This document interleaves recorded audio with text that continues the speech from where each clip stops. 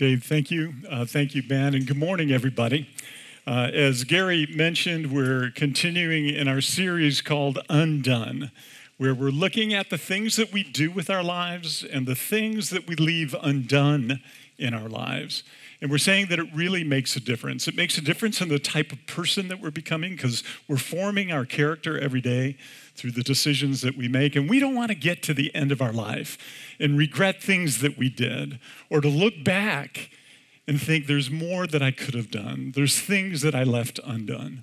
And so we've been looking at the vices and the virtues as a way to kind of inspire us. But one of the things I don't want you to walk away from this series is another list of things that you're supposed to go try to do, all right? Because we wouldn't be very good at keeping the list anyway. Scripture is pretty clear that our arbitrary rules of do not handle, do not taste, do not touch, Paul says to the Colossians, he says, have zero value in restraining our fleshly indulgence. They don't work in trying to help you. So why do we do this then? Why are we in this study? Well, the vices can act as a cautionary sign of life that actually is life that would harm us. And the virtues, they are an invitation. Both of them are aspirational. We aspire to be a different person, but there'll be tension there, right? Because we can't fully live it out. But when we see the beauty of the virtues, they should inspire us. When we see the wisdom behind it, when we see this is just a better way to live, it'll inspire us to draw near to God, to come out of ourselves and into relationship with God. And there we get the power and the grace that we need to live in a way that He'll shape our character. And so, as Gary mentioned, we're in this 2-week study on greed and generosity. Last week, if you were with us, we looked at greed.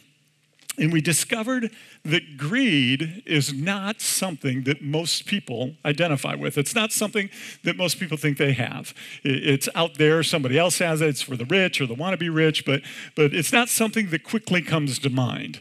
I've been pastoring now and doing kind of ministry and giving away my life for the sake of others here for almost 40 years. And I went back through the kind of years as best I could remember, and I couldn't think of one time where somebody called me and said, Jeff, could we get together?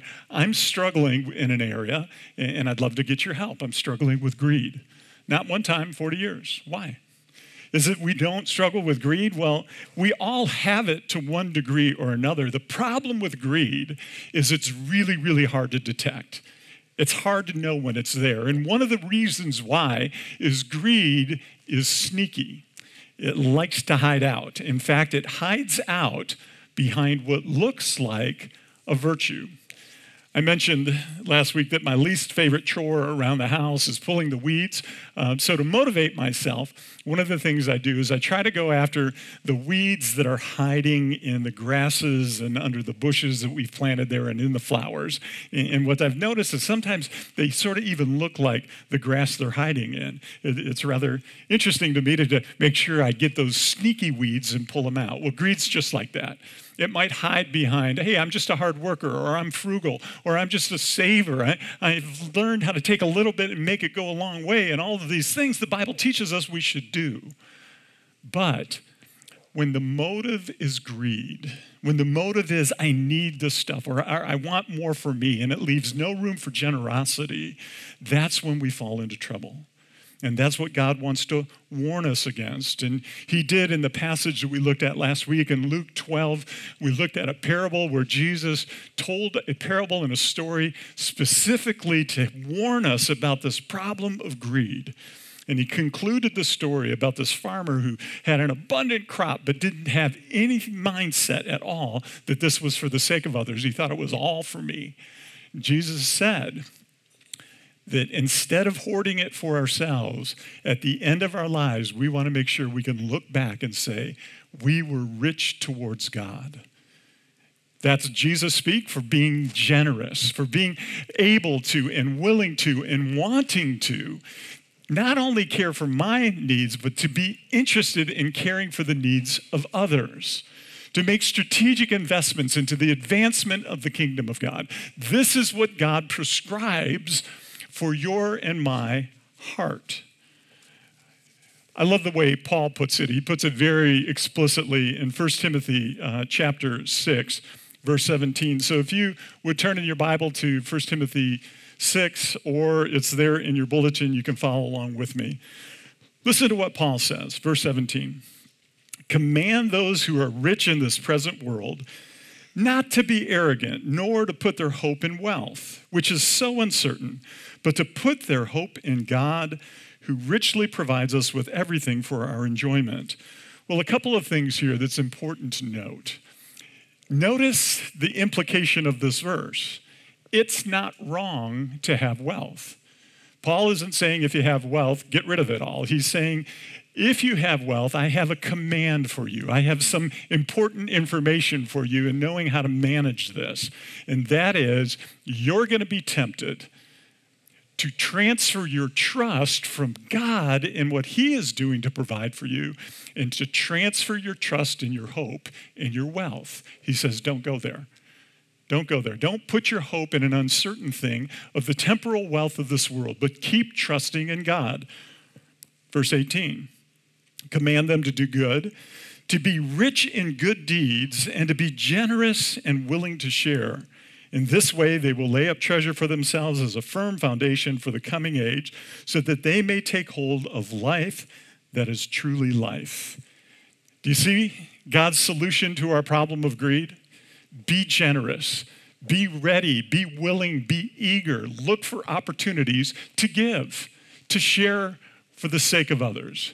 If you have money, God doesn't want you to feel guilty. He wants you to feel responsible. And when you do, there's a promise here.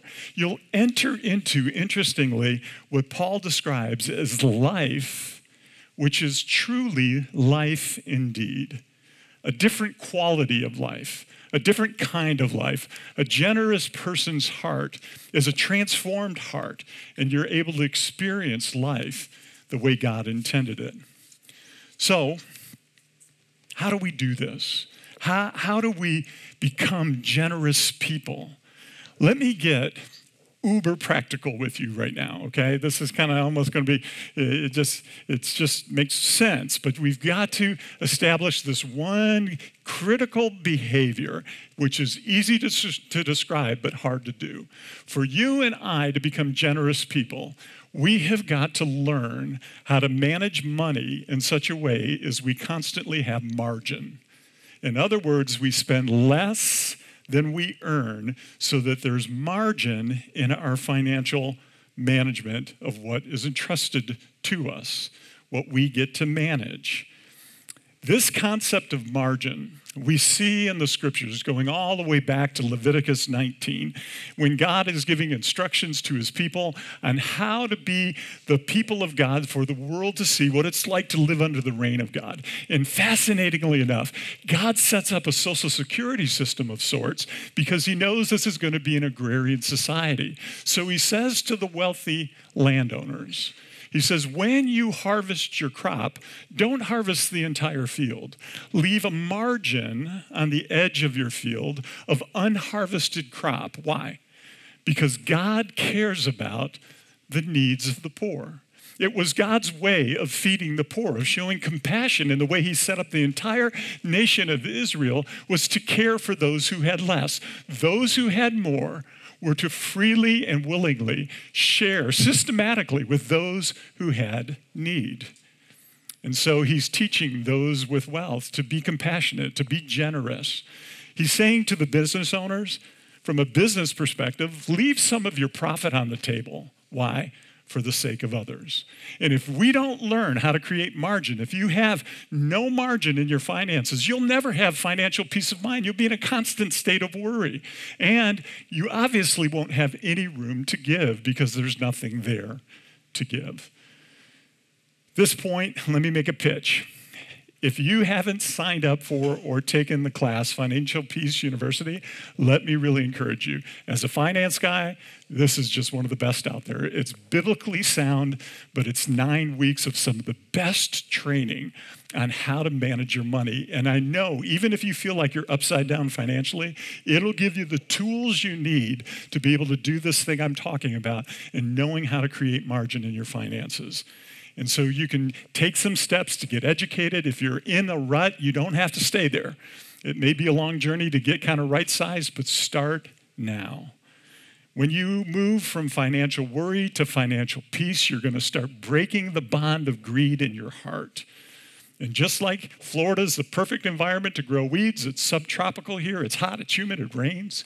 The financial society in which you and I live constantly beckons our heart to worry about money. And when we do, greed is a candidate to settle in, and we'll think we need to hoard everything we have, and we'll be reluctant to give.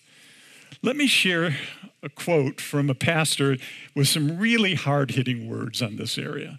It's from Pastor Andy Stanley up in Atlanta. He says, if you're not willing to give to the point where it impacts your lifestyle, then according to Jesus, you're greedy. If you're consuming to the point of having little or nothing to give, you're greedy. If you're consuming and saving to the point of having little or nothing to give, you're greedy. I know that's strong. It's actually harsh, but it's true. Maybe it's hard to swallow because you've never had a greedy thought in your life. Maybe even you feel compassion every time that you see someone in need. And in your heart, you really do want to help. You want to give, but you can't or you won't. Why? Because you're afraid you won't have enough. But your heart actually does go out to those who have a need. So is it fair to say that you're greedy? Yes. Because greed is not a feeling, it's a refusal to act. So greed is actually something that keeps us from action, the action of being generous people, being willing to share. And so fortunately, the Bible has much to say about how to cultivate this habit of giving, this habit and this mindset of generosity. And I see 3 levels that I want to talk to you about this morning. So the first level of giving that I see in the scripture is just God prescribes for us that when we get increase, we automatically give a percentage back to God. And the percentage that God prescribes is what's called a tithe, or 10%, to give 10% to God. Listen to what he says in Malachi 3:10. Bring the whole tithe into the storehouse, that there might be food in my house. Test me in this, says the Lord Almighty, and see if I will not open up the floodgates of heaven and pour out so much blessing that there will not be room enough to store it. If you write in your Bible, circle test me now in this, or in your bulletin, go ahead and circle that. And the reason I want you to do that is because in the entirety of all of Scripture, this is the only time, the one and only time, where we're invited to test God. Up until this time and throughout the rest of Scripture, it's strictly forbidden. You shall not put the Lord your God to the test. But here, he's doing the opposite. He's saying, test me in this one. Why? I think it's because God knows that to be in a regular habit of giving a percentage of our income back to him, it's hard. But he's saying this is a command with a promise that you will only understand if and when you act in obedience. And he's saying, I will take care of you. I will bless you. In fact, I'll open up the windows of heaven and pour out a blessing into your life. Now, some of you at this point might be thinking, this sounds like a great thing to do. Give God a little bit, and he just makes me really, really rich. Is that what he's saying? No. What does that sound like? Greed, all right? It's like I can manipulate God to get me more. The blessing he's talking about may include financial increase, but that's not exactly what he's talking about here. It goes back to what Paul was saying. The life that he's talking about of blessing is a full life the way it was intended to be, a heart that is full, a heart that is alive, life that is truly life indeed. God has promised to meet all of your needs, and he's promised to fill your life, to fill your heart with the goodness of God. So the question is, will you trust him? And in this area, friends, you either experience this or you don't. Jill and I have followed this over the entire course of our marriage, and I can stand in front of you today and just say that God is true to his word. We have put him to the test, and he has done what he has promised to do. But until you try it, you're never going to know. I mean, let's talk about, for example, give you an illustration here is let's say you never tasted chocolate before. And I could stand up here and I could describe how rich and creamy and smooth and sweet and satisfying chocolate is. But until you take a bite, you don't know what I'm talking about. A good friend of mine, I used to travel to Europe quite a bit, and he went with me, and we were flying into Frankfurt, Germany, and going down into Austria. So we would drive through the southern part of Germany. And as you know, Germany has the Autobahn unlimited speed. And so my friend wanted to spend a little bit of his money to rent a BMW that could go really, really fast. Now, we didn't get the big Mac Daddy sedan, but ours could go fast enough. And so in the south, there's less traffic, and it can open up, and you can get to top speed. So I remember as he had it opened up, and we got up to 125 miles an hour, and at the peak of the speed, he cried out, "This is the greatest country in the world." Why? Because he was experiencing speed. He had seen it before, he had read about it, but now he was doing it. And this is kind of the way it is here. Until you act and are generous as an act of faith, it's going to be hard to see God come through for his promise. But when you do, your confidence in your relationship with God goes up because he's true to his word. You can take it to the bank. Now, I know some of you, you're going, Kern, it sounds like you're asking me to climb Mount Everest. We're living paycheck to paycheck. We're upside down financially. We're in a tough spot. And let me just say, it's going to be a journey, but you can get out of it. Don't stay there. But let me also say, don't wait till you think you have enough to start giving. I was talking to John Parker, our lead pastor. He recently went to Guatemala with some other pastors with a group that's working with underprivileged children around the world. And one of the pastors, upon leaving one of the impoverished areas, reflected. He said, you're never so poor as to not be able to give. And you're never so rich as to not be able to receive. And I thought that was a really great reminder. You see, even in our poverty, we can choose to give, and it'll involve sacrifice. I'm reminded of a time our family was in Kiev, Ukraine, shortly after Ukraine gained its independence from the former Soviet bloc. We had an opportunity to work with church planters in that part of the world. So we spent the summer there, and I was teaching in a church planter training school. And then we would spend time in the park meeting people because we were in the process of planting a church. And we befriended this one family who ended up inviting my family, because we had our 3 daughters with us, to come over to their house for dinner. And to say that it was kind of a stark, basic place, they were poor. They lived in a 1-room flat where they would actually have to set up their bedroom at night. And it was well kept, but they were poor. But there in the middle of the room was just these tables put together, and there was a feast laid out on these tables. And turned out our friends told us that it probably cost them over 1 month's wage to feed us that evening. What an act of generosity. In addition to that, they have a custom in Ukrainian culture. And that custom is when the children come over, if they play with your children's gifts or toys, as you leave that evening, they will give you those toys as a gift.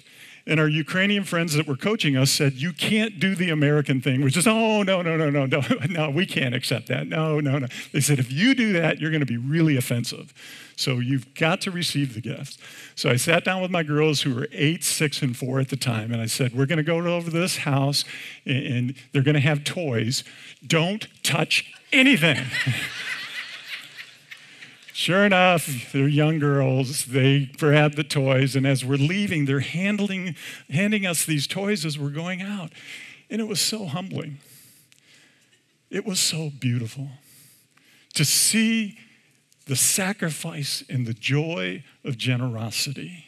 You see, you're never so poor as to not to be able to give. And this is what God's prescription is, to break the back of greed in our lives and to invite us into a way of trusting God that is like no other.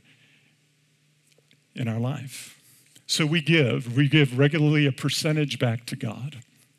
Secondarily, we give spontaneously. In Matthew 5:42, Jesus said, "Give to him who asks of you." This is where we go through life with our hearts soft and our eyes open, and we're looking for opportunities that come our way where we give spontaneously, where we give to the needs. Under the wisdom of prayer and guided by wisdom, we give to the needs of people that we see as we go through the course of life. To me, one of the best examples of this is actually you, Summit Church. Many of you know that on Christmas Eve, we give the entirety of our Christmas Eve offering to one of our partners, either globally or locally. Each year, we kind of go back and forth.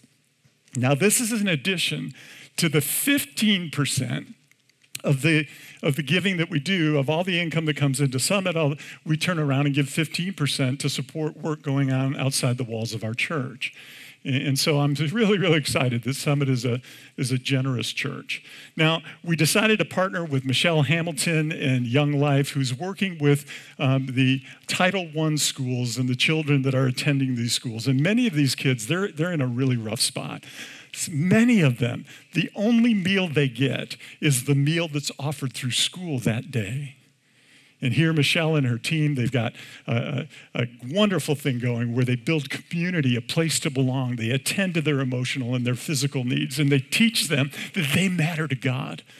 They teach them about the love of Jesus and the grace of Jesus that says, you matter so much, God sent his son to die for you, that you can have forgiveness of sins and relationship with him. It's a phenomenal ministry. A really good traditional Christmas Eve offering is about $75,000. That's a boatload of money. This year, y'all gave $158,226.53. Wow. Why? Because I think this is a generous church that's being led by the Spirit of God to participate in the things God is doing. It's just amazing. So we give a percentage, we give spontaneously, but then there's a third area. We give shockingly. We give shockingly.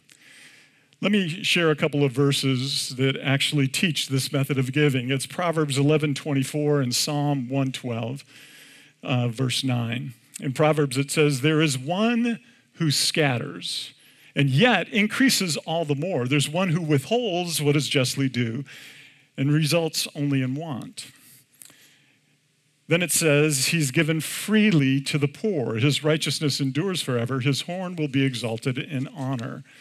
What's interesting about these verses that are Old Testament teaching on how to give is the word forgive that's used here, this scattering idea, this giving freely idea, is not the normal word that you would use in Hebrew for giving. The normal word in Hebrew would be nathan, to give, to basically move from one place and move it to another. The word being used here is not a word hardly ever used for giving, but it's prescribed by God here on how we should give. And the word is pazur. This word is kind of the idea of taking seed and just scattering it, taking everything out of the bag and just throwing it out there, just letting it go, kind of this free giving of just a heart of letting everything go, throwing it out there. This is what Tim Keller calls, he gives it the category, shocking giving. And I like that.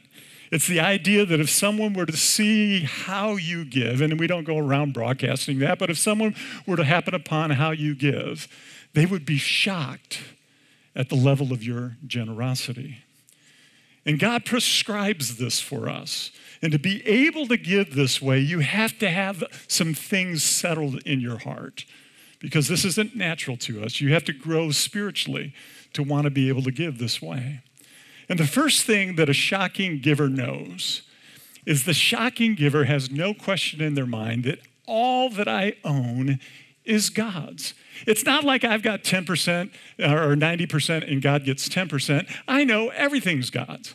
I'm just managing. I can't take anything with me. I'm just responsibly managing what comes my way. And so the mindset is that all is God's. Reminds me of a story I heard when I was still in college about a young man who was saving up for his first car.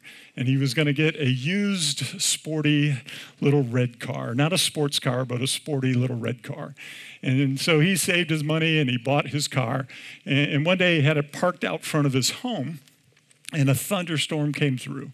And so as soon as the thunderstorm passed, he ran outside, and sure enough, a large tree branch, fell smack dab on the car and crushed the car.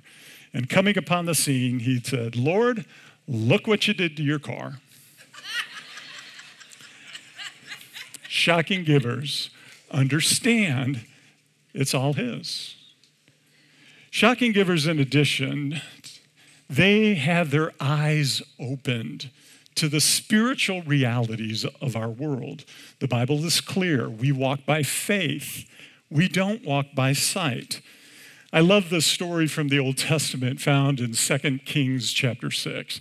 And the story is about the prophet Elisha, and he's with his servant, and they're looking over the wall of Jerusalem. And there's this horrible sight. There's this army of the Arameans that have surrounded the city, and they're threatening to take over the city of Jerusalem. And the servant that's with Elisha, his knees are knocking. I mean, he's looking at this army. He says, "We're toast," and he's scared. But Elisha, he's cool as a cucumber. And so the servant's kind of looking at him, and so Elisha prays for the eyes of his servant to be open to the spiritual realities going on around them. And as his eyes were opened, he could see in the mountains surrounding Jerusalem the armies of God and the chariots of fire. And Elisha assured him, and he said, "Those who are with us are more than those who are arrayed against us." Oh, my prayer for us today is there is a spiritual unseen reality going on all around us. And unless our eyes are open to this truth, we'll walk around thinking this world is all there is. But the truth is God is building his infinite and eternal kingdom. And we get the opportunity to participate with God. The life that we live, the few short years we have here on planet Earth, can literally change the face of eternity by the way that we choose to live, by the way that we choose to invest our lives, through the generosity that we show with our time and our talents and our resources for the sake of others. This is life indeed. This is the life God has prescribed for you and me. Not a life of hoarding, not a life of just trying to greedily grabbing all we can. You can't take it with you. And so those who are shocking givers are living not only for this life, but recognizing that they're preparing for the next. Thirdly, shocking givers have found their security in Christ. Last week I mentioned that greed is the wrong response to our good desire for security. God wired us up for a need for security. And yet we can get this one wrong.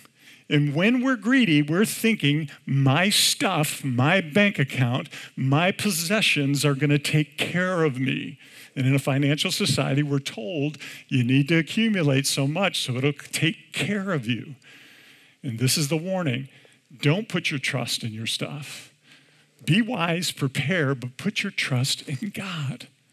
Your security is in Christ. It reminds me of one of my favorite stories of my father. My dad passed about 1.5 years ago. And one of my favorite memories of my dad is when I was just graduated from college. I studied business at University of Michigan, and I had paid for my own education. I worked hard to get my degree. But upon graduation, I sensed God was calling me into vocational ministry. And so my dad was a young Christian at the time, and I didn't know how he would think about this idea of me pivoting, kind of a career change right after spending 4 years of preparation. So I was a little bit apprehensive to go in and talk to him because he was a young believer at the time, didn't know what he would think. And so I went in and I told him what God was doing and what I was thinking. And he kind of put his head down and grabbed his mustache. This is what he would do when he would think and wanted to say something. Now, obviously, he didn't give me the ability to grow a mustache. But, so he's kind of doing that. He looks up. He goes, "Well, I guess working for God is more reliable than working for the American economy." And with that, I got my dad's blessing. to pursue what God was doing in my life. Why? Because my dad, even as a young Christian, knew God is the one who takes care of us. God is the one we should trust. Shocking givers, in addition to finding their security in Christ, have found their significance in Christ.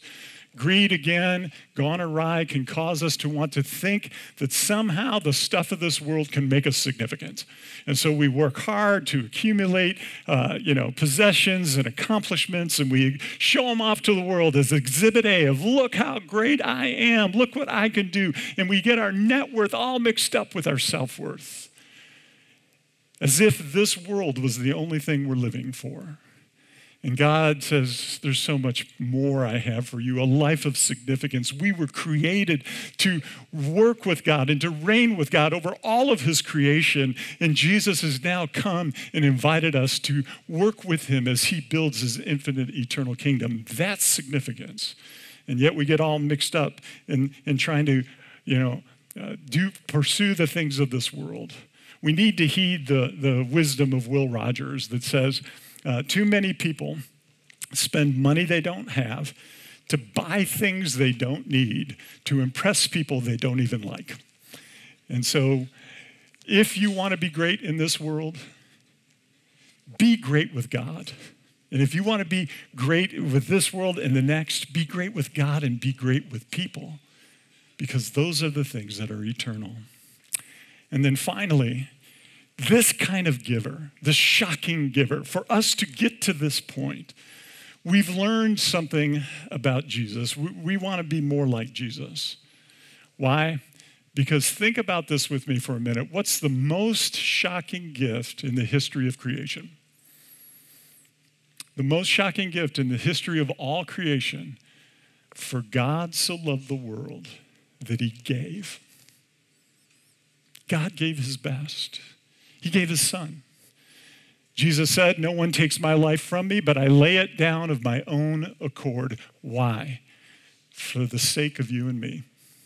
He knew that Adam's helpless race was separated from God, and there's no way that we could bridge that gap of separation back to God unless our sins would be paid for. So he came as the perfect, spotless Lamb of God to take your and my place and take our sin upon himself, and therefore satisfying the wrath of God, now offers through the power of his resurrection the opportunity for forgiveness and life, which is life indeed.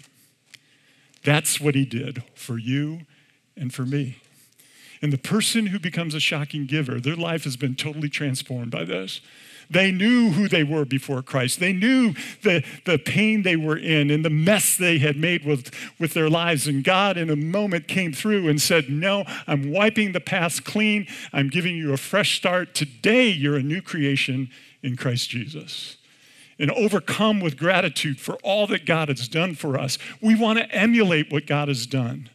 He gave his life redemptively. He poured himself out on a cross and gave it all.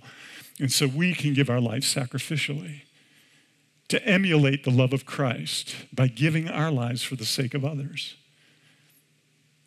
That's what it means to follow Jesus. To be able to give as he gave. And friends, I don't think there's no time in our life where we're more like God than when we give. Giving is the habit that changes everything.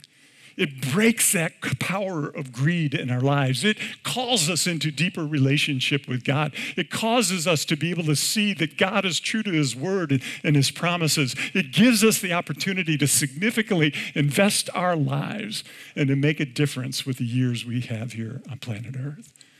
And so the application this morning is pretty simple, but it's pretty challenging. Cultivate a heart of generosity. And don't just think about it. Don't just feel it. Do it. Give. Let's pray. Father, thank you for your word and for the opportunity, Lord, to open up our hearts to your spirit, to speak to those areas of hurt, those areas of need, those areas of fear. And Lord, to trust you. You're inviting us like no other area to really lean in and to experience the truth of these promises. The truth, Lord, that you can and will provide for our needs. The truth, Lord, that you can help us get out of the mess that we've created, whether it's a personal mess or a financial mess. But Lord, your wisdom will guide us into all that we need. I just pray for each person that's here. I pray they'd open up their heart to you by your Spirit and that you would lead them in the good and the perfect way. I pray this in the risen and powerful name of Christ Jesus our Lord. Amen.